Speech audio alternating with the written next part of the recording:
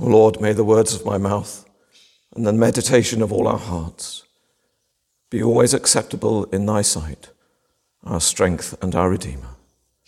Amen. This is a poem by Rowan Williams. Well, it's actually not by Rowan Williams. It's translated by Rowan Williams from the Welsh by Ann Griffiths. It's called I Saw Him Standing. Under the dark trees, there he stands. There he stands. Shall he not draw my eyes? I thought I knew a little how he compels beyond all things, but now he stands there in the shadows. It will be, oh, such a daybreak, such bright morning, when I shall wake to see him as he is. He is called Rose of Sharon, for his skin is clear, his skin is flushed with blood, his body lovely and exact. How he compels beyond 10,000 rivals.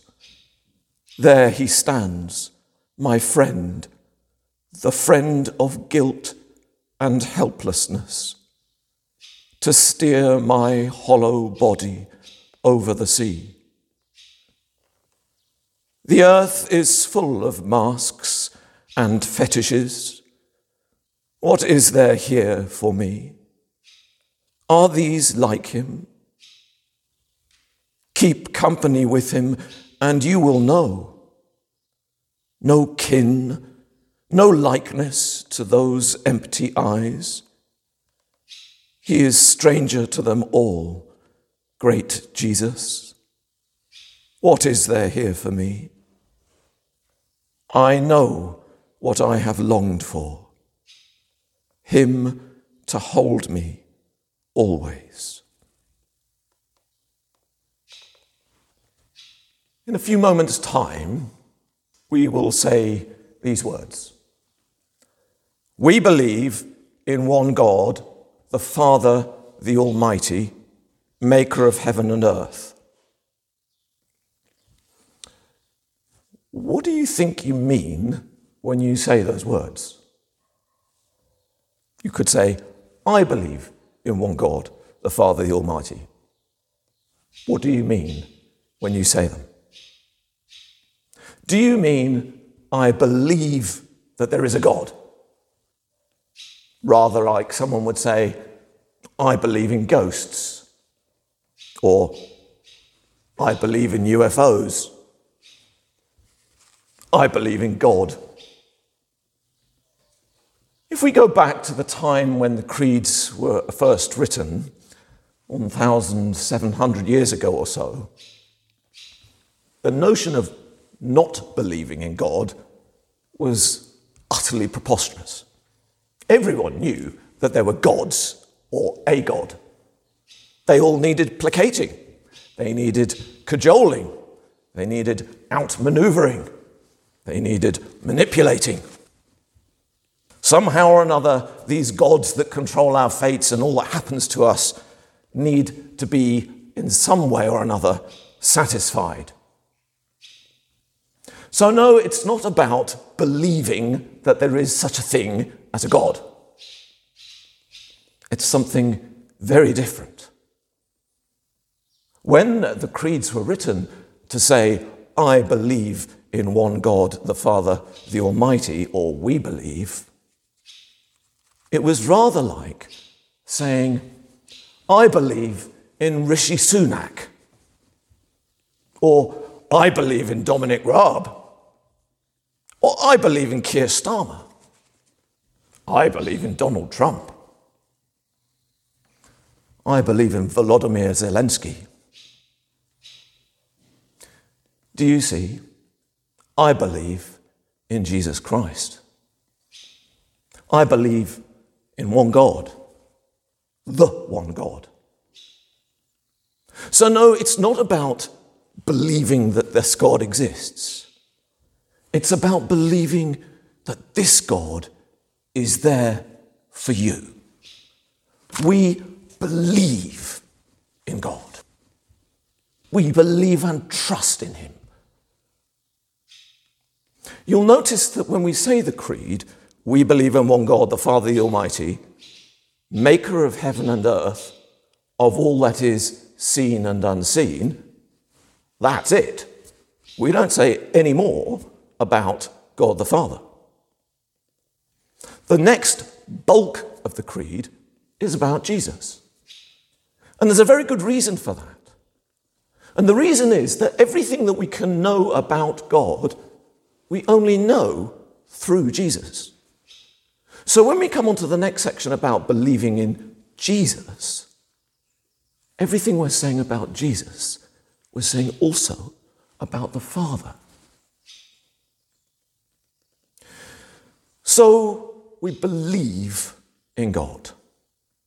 That unlike all the other gods that need cajoling and persuading and manipulating and outmaneuvering in order to get through our lives in a reasonable condition, this God is there for us. I believe in one God. Now it starts to get interesting. Why do we believe in this God?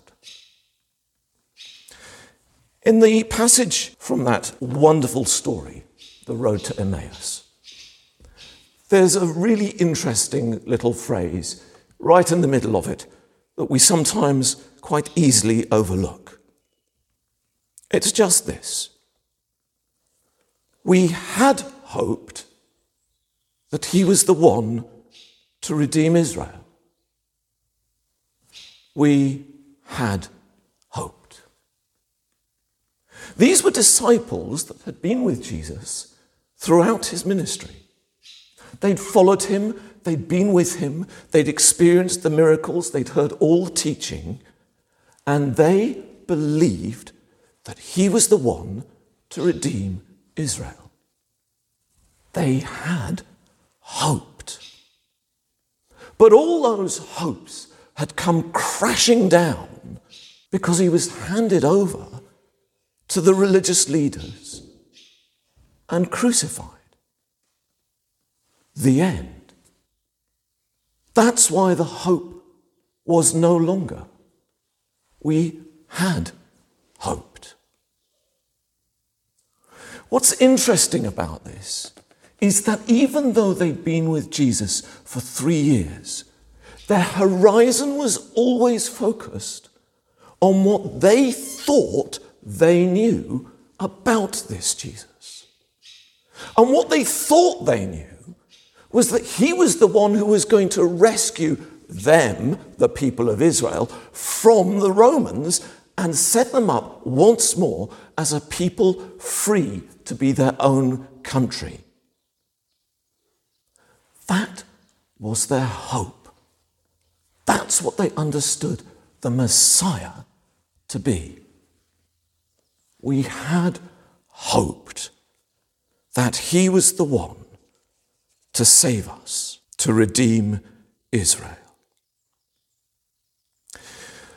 And then, of course, they walk with Jesus. And they walk this journey, 7 miles, maybe 3 hours, strolling along. And as they walk, Jesus talks to them. And not until later do we understand or hear that as Jesus talked to them, their hearts burned within them as he spoke. And yet, they didn't recognize him. Their eyes were still closed. They still hadn't grasped what it was all about. Even though Jesus was explaining it to them, even though he was walking beside them, they still didn't see. Their eyes had a veil over them. All they perceived was what they thought they knew. And then it comes. They sit down together, and at the breaking of the bread, their eyes are suddenly opened and the world changes. Because in that moment, all their preconceptions of what they thought they knew are totally blown apart. He has risen. This isn't about redeeming Israel. This is about redeeming the world, all of creation. This is so much more than we ever imagined. Didn't our hearts burn within us? God is for us. So when we say these words, we believe in one God. That's what we're believing. We're believing that he is there for us, that he will transcend mountains, that he will split the earth open, that he will sunder hell and wipe out death in order to give us life. We believe in God the Father, the Almighty, maker of heaven and earth. This is who we believe in. This is the one in whom we trust. This is where our hope lies. And when we see it, when we say those words and let them permeate our beings, our entire existence becomes transformed. We exist then in two worlds, as it were, the here and the now, and the eternity which we inhabit with our Christ, the one whom we believe in. So no, I don't believe in any of our politicians, and to be honest, I don't believe you do either. But we can believe in this Jesus, his Holy Spirit, and his Father. Amen.